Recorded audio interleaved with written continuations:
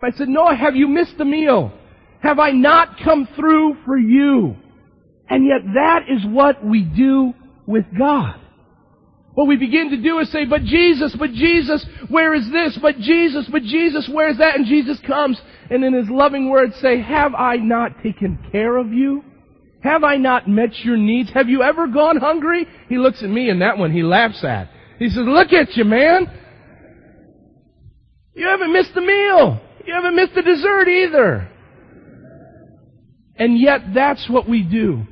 You know, I want to use this passage to unveil that deep down inside, God desires nothing more than for us to trust Him, because that brings Him glory.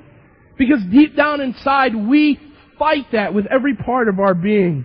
We think that our financial and material, emotional, even spiritual needs will not be met. And I want to use this as a reminder that God is the God of abundance. He's a God of blessing. He's a God of overflowing grace and mercy. And listen to me, His provisions aren't just adequate, they are ample. God wants you to be blessed. And He wants to show you through this miracle all about that. As we look at this feeding of the 5,000, we see questions being answered. Questions like this: how can I enjoy God's abundant blessing on my life? We don't need to be asking the question, as a Christian, how can I survive? How can I make sure that I get the bare minimum I need? But the question we must ask today and allow Jesus to answer is, how can I enjoy the abundant blessing of Christ? David spoke about this desire to have Jesus fulfill his every longing and passion. And this is what he said in Psalm 24 and 5. May God give you the desires of your heart and make all your plans succeed. We will then shout for joy when you are victorious, and we will lift up our banners in the name of our God. May the Lord grant all your requests. Then just one psalm later he says, you have granted him the desire of your heart and have not withheld the request of his lips. This is the Christian life. That God would come and He wouldn't just meet our needs, but He would bless us beyond measure. So how do we begin to live that way in the Christian life? There are three aspects in this miracle that I want to look at. The first thing we must do, in your outlines, you will see, is the first thing we must do is understand that there is no problem. There is no problem too big for Jesus to solve. There's no problem too big for Jesus to solve. Now I want you to say that back to me, because I don't think we fully recognize it. So repeat that with me. There is no problem that too big for Jesus to solve. Do you believe that in your heart? Do you believe that there is nothing that Jesus can't accomplish? The first thing we see in this miracle is that when a problem comes, it's not too big for Jesus to handle. Now I'll tell you that this miracle is of great importance. It is the only miracle performed by Jesus that is recorded in all four Gospels. The only one. So that tells me if God saw it in His divine plan to have that recorded in each of the four Gospels, man, there must be something of great importance to pull from it. We see that this miracle is seen in Matthew 14, Mark 12, and Luke 9. All of them recording much of the same information, but each of them adding a little bit more. And today, we don't look at those Gospels in depth, but we're going to look at John chapter 6. So if you haven't gotten there yet, open your Bibles to John chapter 6. And let's look first of all at the first 5 verses of the chapter. And John gives us context again. Again, it says in John 6:1, sometime after this, Jesus crossed to the far shore of the Sea of Galilee. That is the Sea of Tiberias.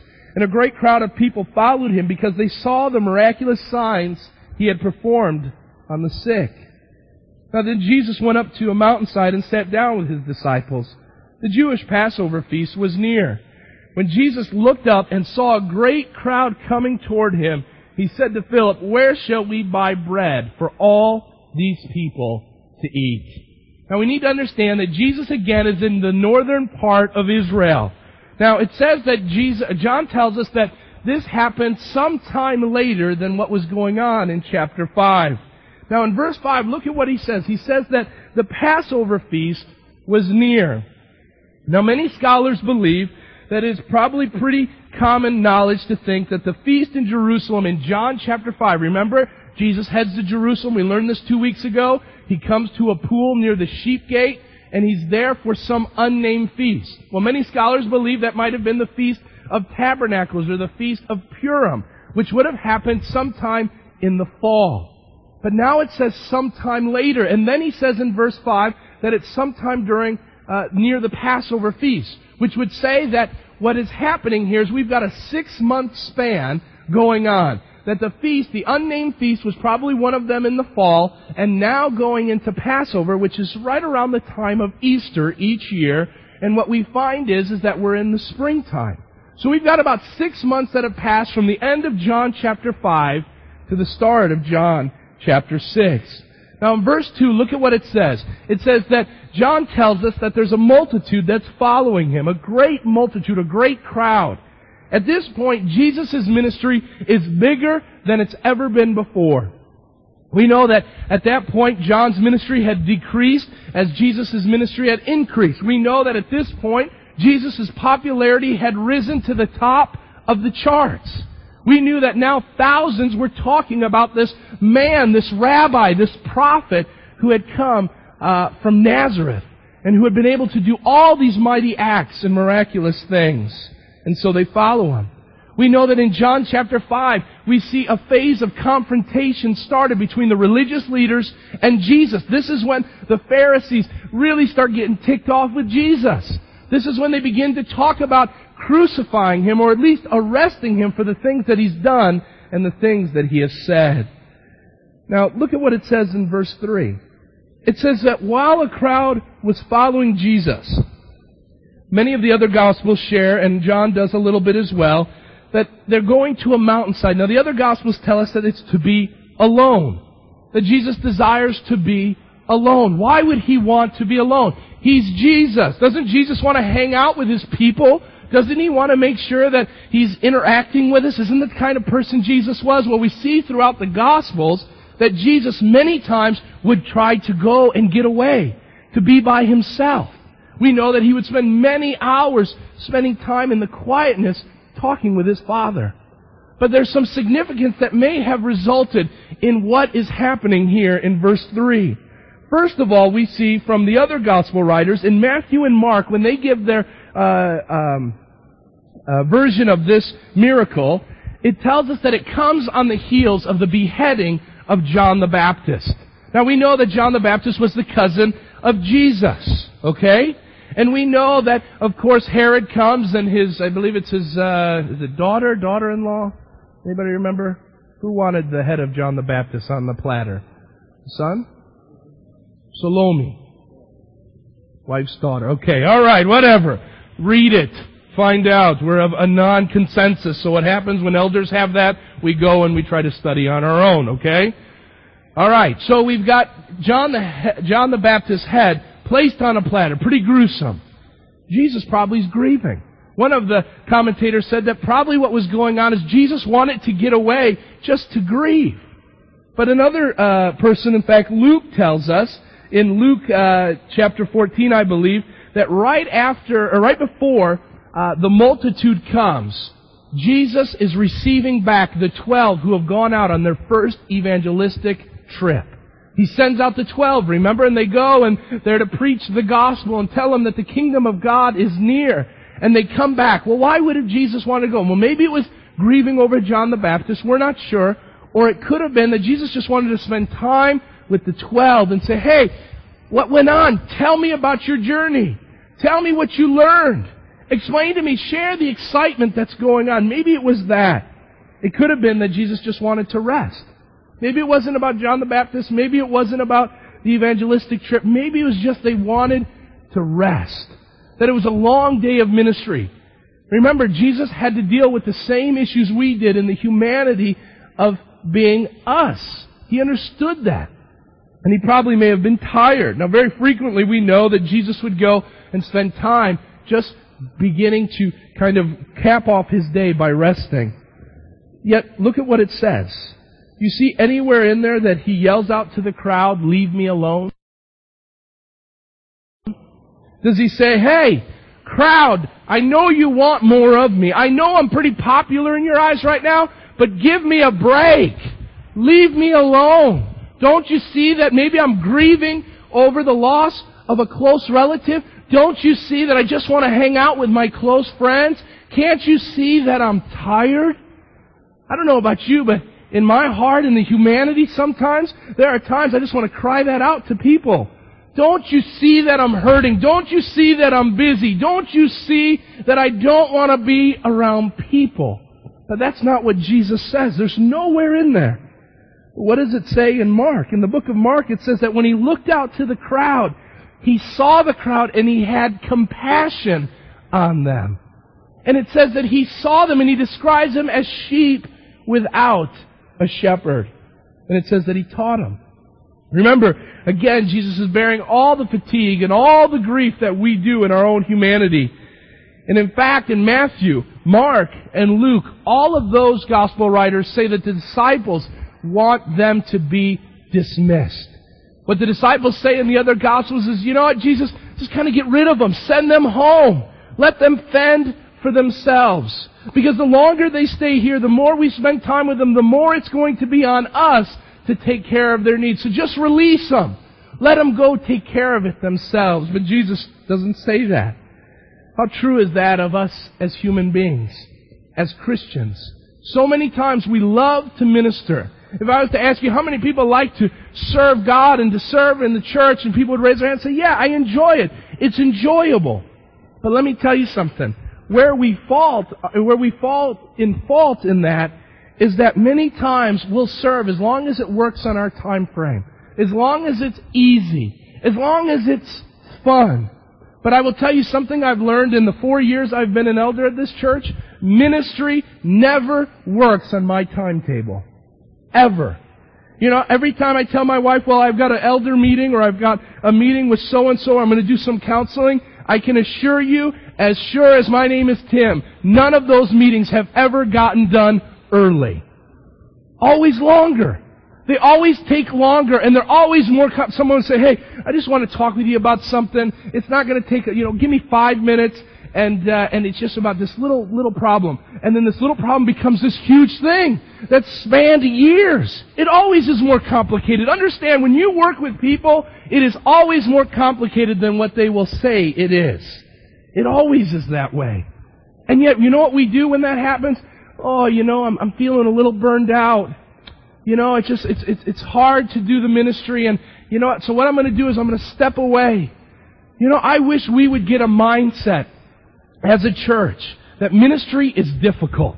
That it means that at the late hours of the night, that it means that we're going to have to drive when we just get home from work, that we're going to have to go and drive and deal with a certain issue or a certain project that we're working on. That we would know when we say yes to a ministry or yes to serving God, that it means that God has got a pager on us and He's going to say, I'm going to beep you at any time that I need you. And we would say, all right, I can sign up for that. I'm willing, even if it's rough, even if it's tough, that I'm going to serve in that ministry. I'll tell you, there have been many times that while I love preaching, there have been many times I don't like preaching. I'll tell you, I got home last night, and this is part of the trials of being bivocational. We were down serving an event down south of Yorkville, and I was out on the grill all last night getting pummeled by icebergs of ice just coming at me. And my wife didn't pack a nice stocking cap for me, so my good old bald head just kept getting nailed.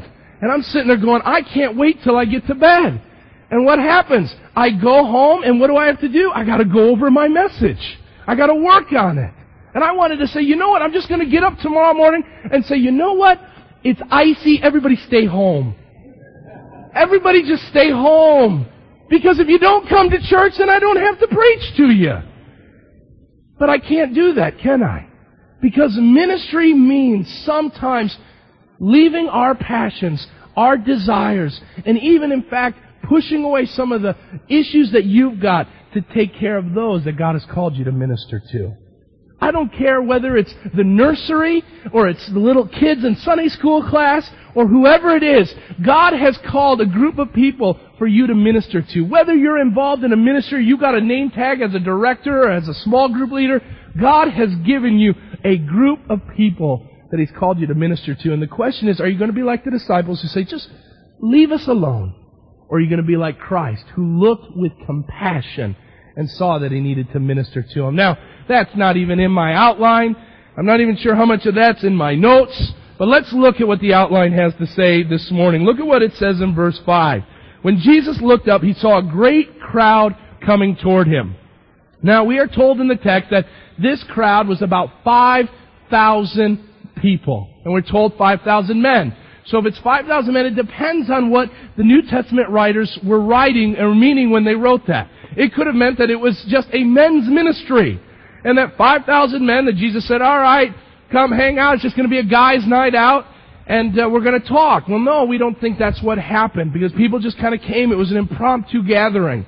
So what many scholars believe that the men who were counted brought their families as well. Which would make this number somewhere in the neighborhood of 10 to 15,000 people. But let's stick with 5,000. Let's just stick with the number John gave. Now, I've long desired to talk about this passage because as a caterer, thinking about the logistics of this, I will tell you there is one day a year that I serve 5,000 people. It's the third weekend in July. I will tell you that it takes about 40 staff members and it takes about 2 weeks to plan to deal with the 5,000 people I serve that weekend. We're talking ordering thousands of pounds of food. And yet Jesus takes care of it. Talk about a great manager. You know, someone said, are you going to be able to cater in heaven? I say, probably not. My specialty is pork chops, so that rules me out. And I said, Jesus has already got it put together because I couldn't do it with 12 employees. I couldn't do it if I tried, but Jesus was able to, and He didn't even have to bring any grills or any vans. He just took care of it right there. But we see that what happens is many times when we look at this, we think about the organization behind it. How did Jesus do it? The logistics. In fact, I heard a famous large church pastor once share at a leadership conference that the miracle was not the reason for the text. And that in fact there was really no, in essence, spiritual meaning to this text, that we read into it too much. But what the Word is trying to tell us, what John is trying to tell us, is that we need to be good organizers. And we need to implement leadership and delegate authority and responsibilities to other people. I'll tell you, after a week of study, I don't see anything like that. I see the miracle and great spiritual value to this passage. So what are we to learn from it? There are 3 things we must understand. If we want to believe that God or Jesus is big enough to solve any problem, first of all, we must understand that Jesus always recognizes the problem. He always recognizes the problem. Look at verse 5 and 6. When Jesus looked up and saw a great crowd coming toward Him, He said to Philip, where shall we buy bread for these people to eat? Now look at what He says in verse 6. He asked this only to test Him, for He already had in mind what He was going to do. Think about that last phrase for a moment. He did this to test Philip because He already knew what He was going to do. Now you may say, okay, Jesus, that's a little bit underhanded. Why would you ask a question that you already had an answer for? I'll tell you, we do that all the time, especially with our children. I told you some months ago when Christmas is around that we had gotten Noah a bike. And Noah, the first day, it was halfway nice. I said, let's go ride my bike. So we go and then we start pedaling, and he's doing a great job. And as I'm following behind him, I'm seeing that the chain is hitting the guard, to the chain guard. And I began to watch him saying, well, that's not any good. And if he keeps riding, it's going to create a problem. And I knew that it was my fault because it had some assembly required. And Noah's dad isn't very good at those 3 words. So I put the guard wrong on the bike. So I said, Noah, let's go back to the garage. We've got to pull out some of the tools and we're going to fix this thing. And Noah, being an inquisitive 4-year-old, says, Daddy, I want to help. And I said, Noah, what do you think's wrong with it? What do you think's wrong with the bike? Why is it making that noise? He says, Dad, I think I got it. I said, what is it, Noah? I think the seat's on wrong. And I said, you think so? Why don't you work on the seat? Because I see something wrong with the chain. Now, why did I do that? I knew what was wrong with the bike. But why did I ask that question? Because I want my son to think and begin to deduce what is wrong, to be a problem solver, to begin to use that little mind of his. And I saw those little gears moving in his head saying, all right, what is wrong with the bike? I'm not sure. I'll go with the seat. I know the seat. That's what we're going with. I wanted him to ask questions and begin to process. That's what Jesus is doing with his disciples. He sees a teaching opportunity, and he goes to Philip and he says, hey, what would you do? Understand this. Sometimes Jesus is going to ask you a question. He does not want you to try to figure it out. He wants you to get thinking the same way he is. When a problem comes and Jesus begins to leave you kind of hanging, you say, well, Jesus hasn't answered the question. It may be he's trying to get you on the same page that he's on. But take solace. When that problem comes, whatever it may be, it didn't catch Jesus off guard. It didn't catch, he's not sitting there going, what am I going to do with this? 5,000 people, who do I call? Where do I go? Can we get pizzas here quick enough? Can we take care of this? Can we take care? He already knew what he was going to do. Next we see not only that he knows those things, but that the solution to our problem requires that we exhibit faith. The solution requires us to exhibit faith. Jesus asked Philip in verse 7, or as in verse 6, what Philip would do. Philip gives an answer. Look at what he says in verse 7. 8 months' wages would not buy enough bread for each one to have a bite. This is not a response of faith, but it's one that has one foot in the spiritual realm and one foot planted in the physical. He wants to respond well. This is a good thing for Philip to try to do. But the problem is he's not exhibiting Christ-like faith. So what is he sitting saying? Okay, all right, so we got 5,000 men, and we need this much food, and Tim from 5Bs has quoted this price, 8 months, and they might not even feed everybody. And that's what he says. He's like, Jesus, I think at my best, we have probably 8 months of cash would need, and it still wouldn't be enough. Philip probably had a little American in him. It doesn't say in the text, but I think his mother was from the United States. Because what Philip does is what we as Americans do. A problem comes, all right, what are we going to do with the problem? All right, let's see how much. Okay, we've got $3,000 left on the MasterCard. Okay, I got $4,000 on the Visa. All right, honey, what do you got left in your 401k? How much money do we have in equity in our home? All right, this problem's not too bad. Why? Because we can fix it with what's in our wallet or what's in our bank statement. That's what Philip does. He says, I'll try to fix it, and the way we can fix it is start thinking about money. Let me tell you something. If that's how you live, then I will tell you God's going to bring a problem that your money will take care of nothing in regards to it. Think about it. Bill Gates has got all the money in the world. But if he was diagnosed with cancer, no amount of money would take that cancer away. It's not about money. We see finally that not only do we see all these two things here, but we see that our response will fall short without faith. Our response will fall short. We want to respond well. These two disciples that share, we see Philip first of all share, and then the spotlight moves to Andrew. Now Andrew comes in, and Andrew's always known to be one that brings people to Jesus. Remember, Andrew meets Jesus, and who does he go get? He goes and gets his brother, Simon Peter, and he says, hey, come, I found this guy. I think he's the Messiah, man. He's talking like the Messiah would. Come and see this man. Well, what does Andrew go do? Andrew sees the problem, and he says, you know what, I'm not a money guy like Philip, so what am I going to do? I'm going to go work around the crowd. So Andrew goes and he starts talking with people. You got any food? Hey, it was like me in high school. That's what I did. I went around to tables. You got any food? And I'll tell you, it was very lucrative, as you can see. Okay, so he's going around and no, hey, we didn't bring any food with us. How about you? No, we don't have any food. Then he sees this young boy and he says, hey, you got a lunch there. I see you brought your Lunchables with you. Come on with me. And he brings this boy, he brings his prehistoric Lunchable meal to him. And he says, come on, I want to take you to Jesus. And he goes to Jesus and he says, all right, here, Jesus, here's this boy. We're going to talk about what's in his lunch in a moment. But here's this boy. But look at what he says after it. He says in verse 9, here is a boy with 5 small barley loaves and 2 small fish. But look at the response. But how far will they go among so many? He does great in looking and trying to resolve it. And we would say, hats off, way to show initiative, way to show some gumption, Andrew. You went and you tried to resolve the problem. Good job. That shows some risk-taking, some entrepreneurship. That's good. Nice job, Andrew. But you know what? That's not the way we answer the problems that come in our lives. We don't start going around and trying to work off other people to try to get the problem taken care of.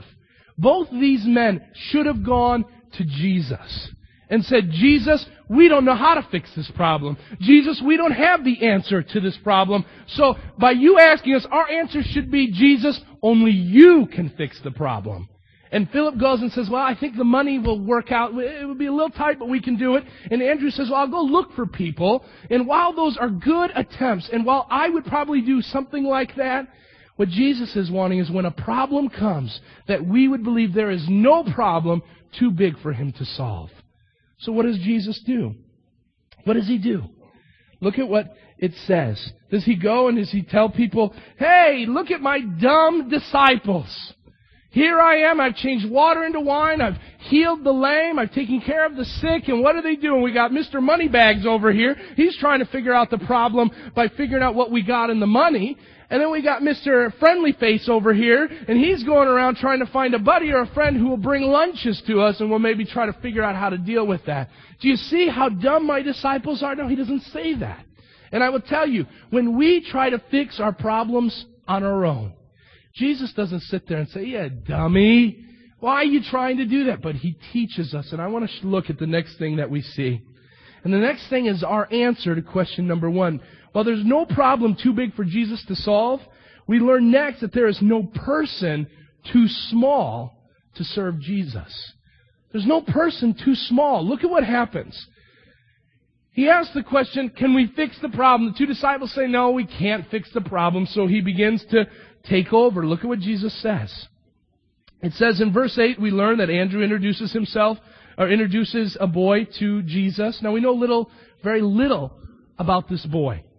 It doesn't say much. It says just he's a little boy. Now, he wouldn't have even been counted. If they only counted the men into that 5,000, this boy was so inconsequential to the whole situation that he wouldn't have been counted in that 5,000. Yet Andrew brings them and his lunch to Jesus. Now look at the interaction that we see going on. First of all, we are taught a truth. The first truth is that we are called to serve. This is huge. We are called to serve no matter the size of the gift. We're called to serve no matter the size of the gift. Look at verse 9. Here's a boy with 5 barley loaves and 2 small fish. Let's look at the word boy for a moment. In the Greek, the boy literally means small child. Small boy would probably mean someone of an elementary school age. I was reading one of the commentaries, and it said that his Irish ancestry would be the best way to define this word boy. In the Irish, they would have called him a wee little lad. And he says that's probably what this boy was, a wee little lad. But next we see not only was he a wee little lad, but he had a wee little lunch. It says he had 5 small barley loaves and 2 fish. Now, this gives us a picture of the poverty of this boy because we see that he has barley loaves. And what that is the barley was the cheapest and lowest kind of bread you could eat. I mean, this was the stuff that you'd find, the day-old bread. It was not very good. In fact, in the Jewish Talmud, there was a passage which once spoke of 2 men, where one man says, what a fine stock of barley bread, to which the other man said, well, at least the horses and the donkeys will be happy. Barley was the low of the lows. I mean, it was stuff that you would find on the back shelf in the back room of a grocery store. There was nothing to it. It was insignificant. It wasn't even enough to take care of it. 5. That wouldn't be very much. It says then he had 2 fish. Now the Greek tells us that these would have been the equivalent of 2 small fish, like 2 little sardines. Not very big, not to take care of 10 people, let alone 5,000. All of this is in the hands of a boy. Insignificant and insufficient was his gift. In the hands of a boy, it takes care, of his meal. Yet in the hands of Jesus, it becomes sufficient and significant, not for a boy's meal or the boy's family's meal, but 5,000. Think about that for a moment in your own life. Think about that as you offer yourself as a living sacrifice to Jesus. The greatest excuse I hear on why people don't serve God and don't serve in the local church is, I have nothing to offer. I have nothing to offer. Tim, I don't speak like you. Tim, I don't sing like those people do on the worship team. Tim, I don't have that kind of interactive ability that the children's directors have dealing with our children. Tim, I don't know how to teach the Bible. Tim, I don't know how to swing a hammer. Excuses, excuses, excuses. But you know what Jesus says? Bring me what you got. Bring me what you got. And I'll tell you, I know this for a fact, that if you are a child of God, there is gifts within you that are laying dormant right now, either because of ignorance or because of rebellion. And you're sitting there, you're saying, I got nothing. And by you saying, I have nothing, means that you don't believe that God can take nothing and make it into something. That's what we see with this boy. He had nothing. There was nothing of value to this boy's lunch. In the hands of him, it did nothing for anybody but himself. In the hands of Jesus, he took care of a great multitude. That's what Jesus wants to do with you. And that's why we do things like the equipping workshop next week that we'll be starting, talking about God's divine design for you. We want to get into your hands the understanding and the idea that God wants you to serve, not with my gifts, not with my abilities, but with yours. And to find out how God has made you so that then He can use you, not to just take care of little things, but to take care of big things that He would desire for you. And that's what we want to accomplish. But it leads to a response. It requires something, because we see, secondly, our service to God runs parallel with the sacrifice of the gift. Let's look at the text again. We see that He brings 2 fishes, 5 loaves. The quantity and the quality were nothing to talk about. But look at what it says. Jesus took them. I think it's very important that we look at what's not written in the Bible. I don't say that very often, but I think it's important here. Jesus takes them and He uses them. Now, John doesn't say, well, the boy said, well, hey, all right, I can live with a half a fish and 2 loaves. Jesus, you can have the rest. He doesn't say, all right, Jesus, you can have the fishes, but I want the loaves. He doesn't say, Jesus, you can have the fish, or you can have the loaves and I'll have the fish. He doesn't say anything like that. What do we see happen? He takes what He has and He gives it to Christ. You know, part of the reason why we don't see effectiveness in ministry, part of the reason why we don't see life transformation, isn't because we don't have the right programs or we don't have the right setup or the facilities aren't there. Many times it's because we do not give our all to Jesus.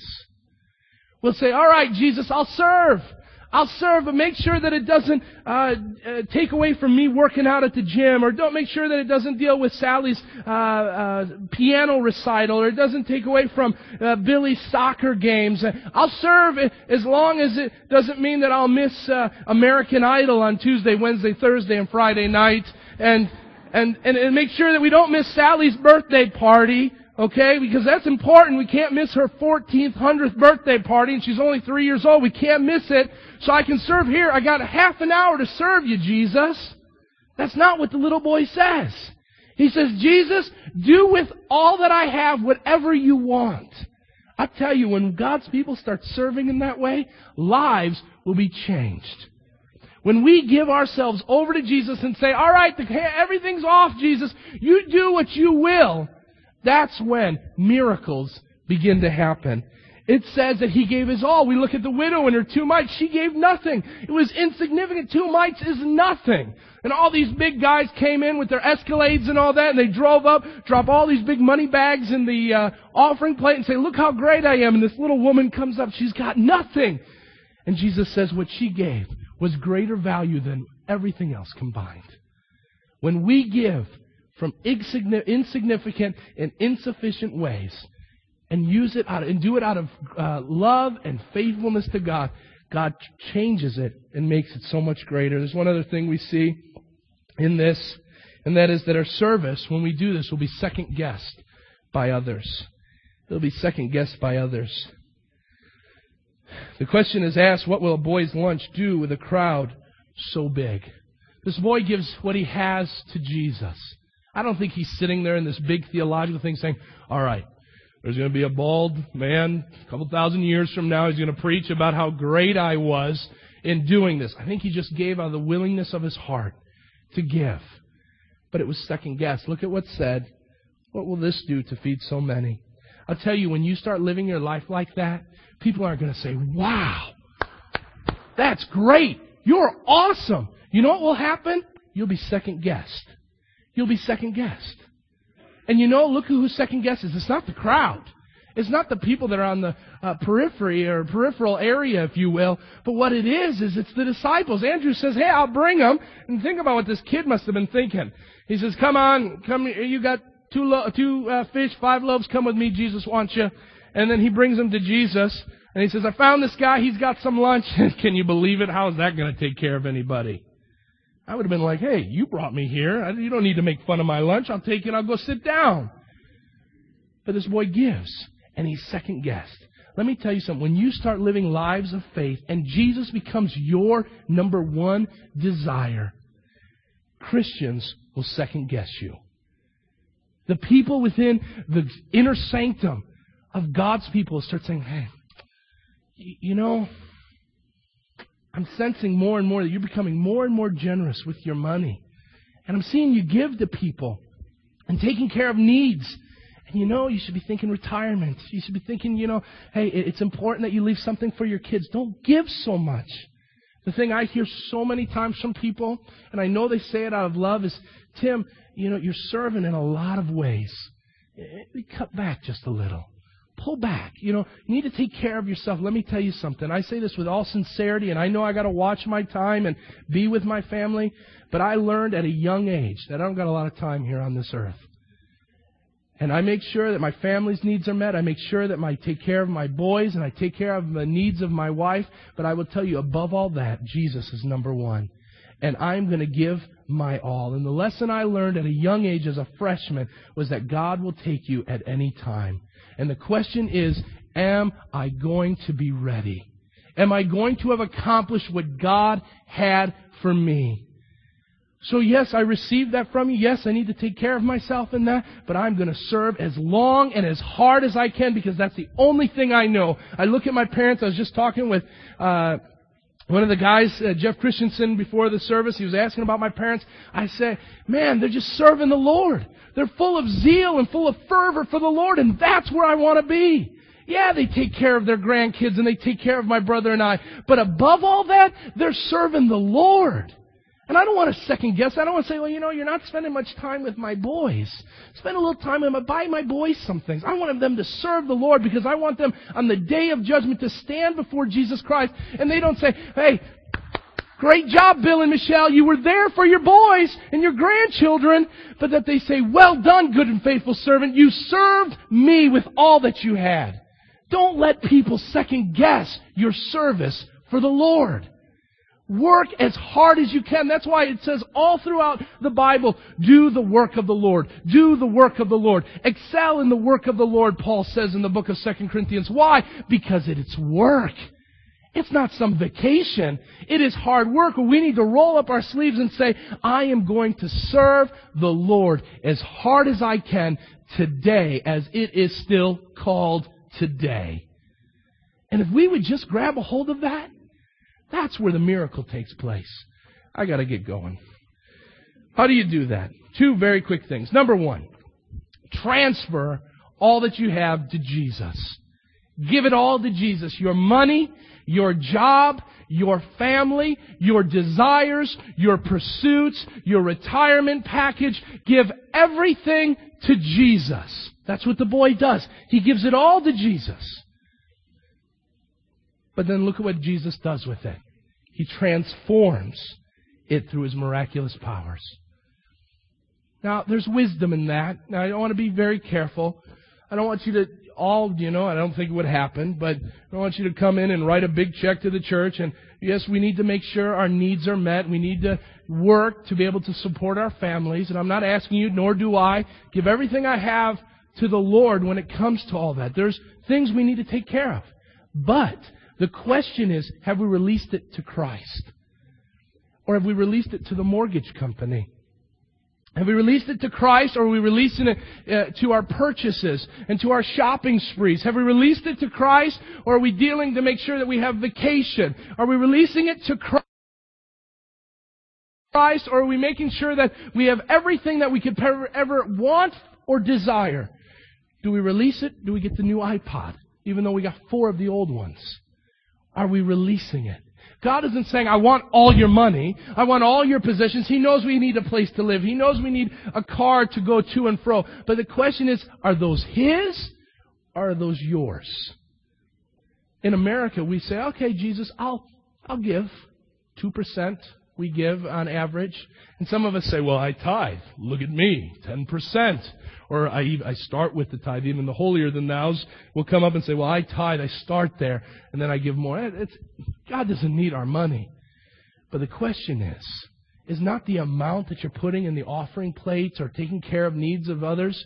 But the question is, have you transferred all that you have, that if Jesus did say, hey, I don't want 1% or 2%, I want all of it. Would you be willing to say, yes, it's already there, Lord. It's in your hands already. I'm willing to release it. That's what excites me about people that go on full-time missions. Because they say, you know what? I have a good life here in America, in suburbia. But you know what? I'm going to leave it. And I'm going to go, and I don't know what to expect.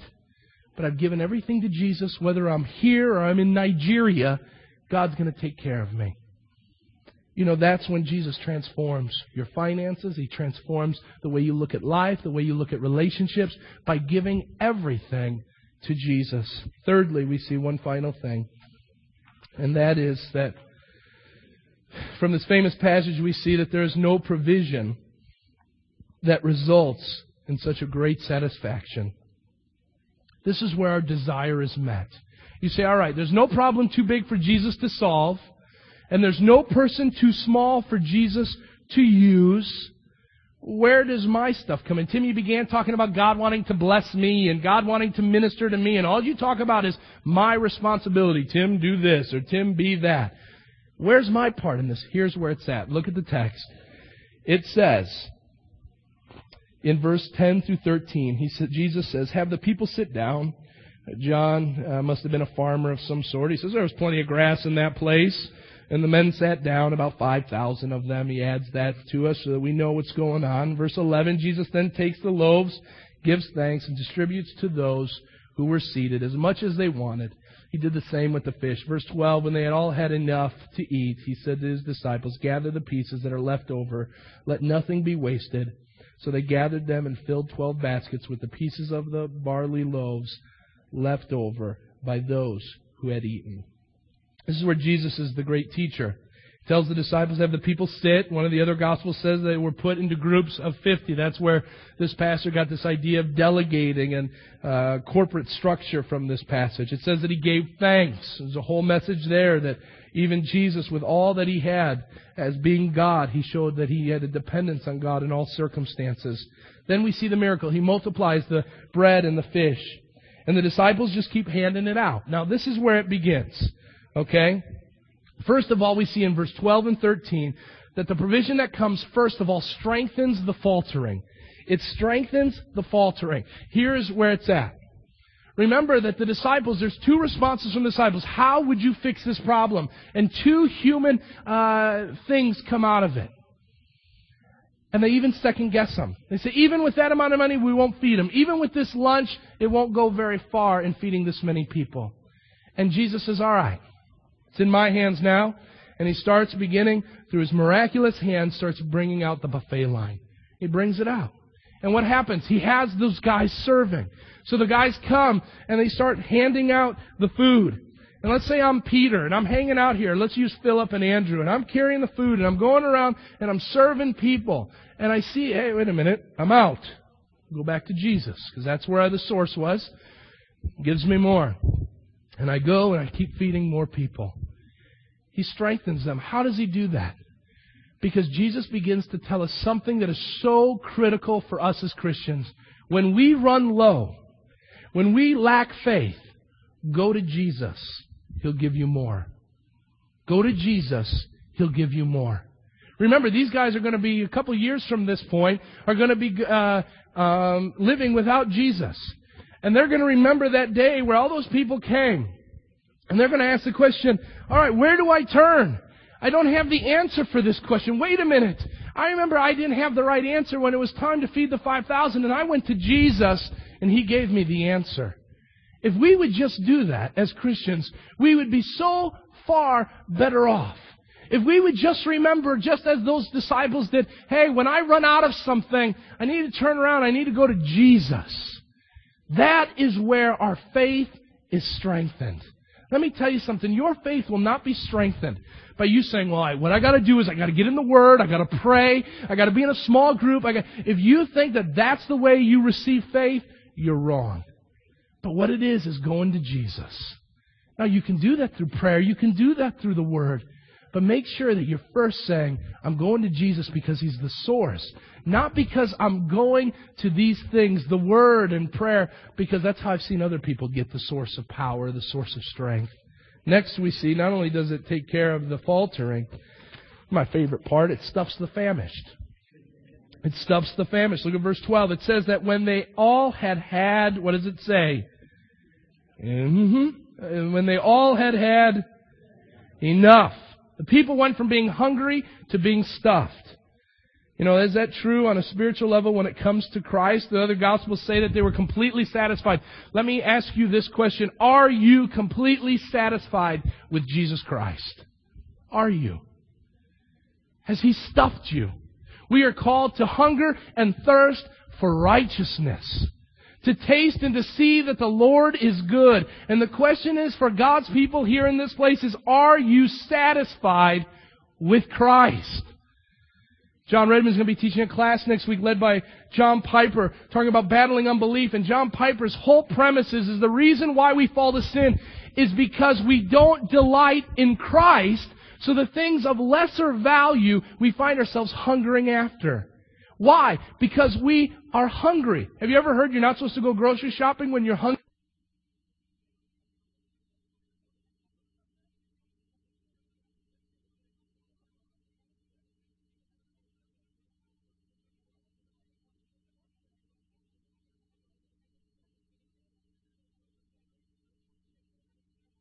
We were satisfied. When I go to the grocery store, when I've eaten, I don't come out with much. But when I go hungry, I'll come out with stuff I don't need. And that's the life that Christ wants for us. Are we completely satisfied? Finally, we see that the provision supplies the faithful. Look at verse 12 and 13. Everybody is stuffed, and yet there's still more to go around. Understand this, when Christ moves in your life, He just doesn't give you enough. Just say, all right, I'm just going to give them enough. But He blesses us with more than that. It says that He tells the disciples to gather them up and put them into baskets. And He says 12 baskets are brought back. Let's think about that for a moment. 12 baskets. 1, 2, 3, 4, 5, 6, 9, 10, 11. How many disciples? How many? 12. How ironic. I hear Bibles being put away. I know I've gone long. We'll close with a word of prayer and we'll be done here in a second. But I want to talk to the people in this place that are serving in ministries. I don't know what ministry you're serving with. But I know what happens on Sunday mornings when I leave this place. I begin to say, you know what? I wish I could just go to church and just worship with my family. I'm so nervous by getting up here. I sit in the back. I don't even get to sit with my wife. And it's so nice to just sit with my wife and to sing. And if I could just spend time, maybe once in a while, watching my kids. I'm usually teaching a Sunday school class. And it would be neat to be with the boys and do that. You know, I wish I didn't have to serve that much. Or the things I miss out on. I always got to be here early. I always got to leave here at the late, I'm locking up, and Keith's here earlier than I am these days, so he gets to open up the place. I'm letting him do that. But we always are here early, and we always are the last ones to leave. When do I just get to come and just be blessed? When do I come and I just receive? I hear that a lot. I'm tired. I'm tired of being in the ministry because I wasn't receiving. I hear that from my brothers in the ministry that are leaving, and many of them are leaving. Why? My needs aren't being met. Let me tell you something. Your needs are being met. And maybe they're not being met the way you want them to, but look at what happens. These disciples serve. And I wonder if Jesus is thinking and listening to their hearts, and they're saying, man, I wish I had some fish and loaves, but here I am serving out the stupid stuff. And my goodness, now it's not in the text. It's in Tim's translation coming out in Zondervan in October. Okay? And, what am I going to do? Oh, I'm always serving these dumb people, and Jesus, they're compassion, and sheep without shepherds, and what does he mean by that? And all right, I'll keep serving. I don't know about you, but isn't that how we many times minister? We get tired, we get weak, we get weary. Someone says that maybe we did something maybe differently than they would have wanted, and they're offended by us, and it's like, you know what? I don't want to serve anymore. Look at what it says. 12 baskets, 12 disciples. Let me tell you something. When you serve the Lord, you don't just get a meal, you get a basket. And that basket may be today. I will tell you some of the greatest encouragement I get from people, and I'm not telling you to write me letters or anything like that and encourage me, but I'll tell you, there's a lot of difficult days as an elder, but it's sweet when you open up a card from someone in your church that says, hey, I'm just so thankful for what you're doing in our church. God bless you. You don't get that when you're not serving the Lord. But when you serve the Lord and have an impact on people, people open up their hearts. It's like a basket of fish and loaves right there for Tim and Amanda to read. We, at one point, Keith and I had been at a low point last fall. Really wondering, man, how are we going to deal with this? How are we going to deal with that? And we just were struggling with a lot of things, a lot of ministry questions that we were having about where to lead the church in some areas of particular ministry. And both of us, which is not very common, we both were very down. And Ben Hall, I don't like telling people who it is, but I want to encourage this man. Ben Hall was new to our church. Many of you may not even know him. And he wrote a letter to us. And I remember coming home after one night of debriefing with Keith about another problem that had happened. And I just was like, I'm so sick and tired of the people and their issues. Can't they just figure it all out? Can't he just keep his mouth shut and not call his wife fat or ugly? Is he that dumb? And I got done. I was so tired. I'm being open and honest with you. And I was so tired. And I get this letter. And it says, Dear Tim and Keith, I just want to tell you the impact that you've had on my family's life. We were looking for a church. We didn't know where to go. And we found Village. And the people have been great. You guys have been great. Keep up the good. Whatever you're doing, keep it up. There's a basket of loaves and fishes. But I'll tell you, even greater than a letter is one day we will stand before Almighty God. And all those long hours of ministry, all those times dealing with those kids and the ADD and the lack of Ritalin, all those times that we sat there and said, it's not doing anything. I'm holding babies right now, those that don't even hear what I'm saying because they're holding babies. What good am I doing? Let me tell you something. One day Jesus is going, and I'm going to sound like a Ray Bolt song, but one day Jesus is going to stand, he's going to say, you know what? You had an impact on the lives of so many people. Think of the boy. His lunch had an impact on 5,000. You don't think holding a baby in the nursery or teaching a kid's Sunday school class or leading a small group or helping build this building that's going to be started here pretty soon isn't going to have an impact? It will. And that's when Jesus hands us our basket of loaves and fishes. Let God give you the desires of your heart. Stop working for Him and start serving Christ. That's where He wants us, and that's where I pray we will be. Let's pray and close our service. Father God, we've gone long, but Lord, I know that this message, while I learned it at a young age, has had such a defining place in my life this week. Father, I pray for us as a church that we would transfer all that we have and give it to You. And Lord, allow You to change it. Lord, we can't change people. We can't change society. But if we give ourselves fully over to You, You promise that not only will we find You when we seek You with all our hearts, but that You will use us to do great things in the name of Jesus Christ. So, Lord, we pray for that as a church. Father, I pray for those who are sitting in the crowd of 5,000 who just continue to enjoy the free meal. And Lord, I pray that they would be moving from being in the crowd to being that boy. That would be that boy that would hand whatever they have over to you. Father, I pray for those that are like the disciples, who are tired, who are burned out, who are wore out from the ministry.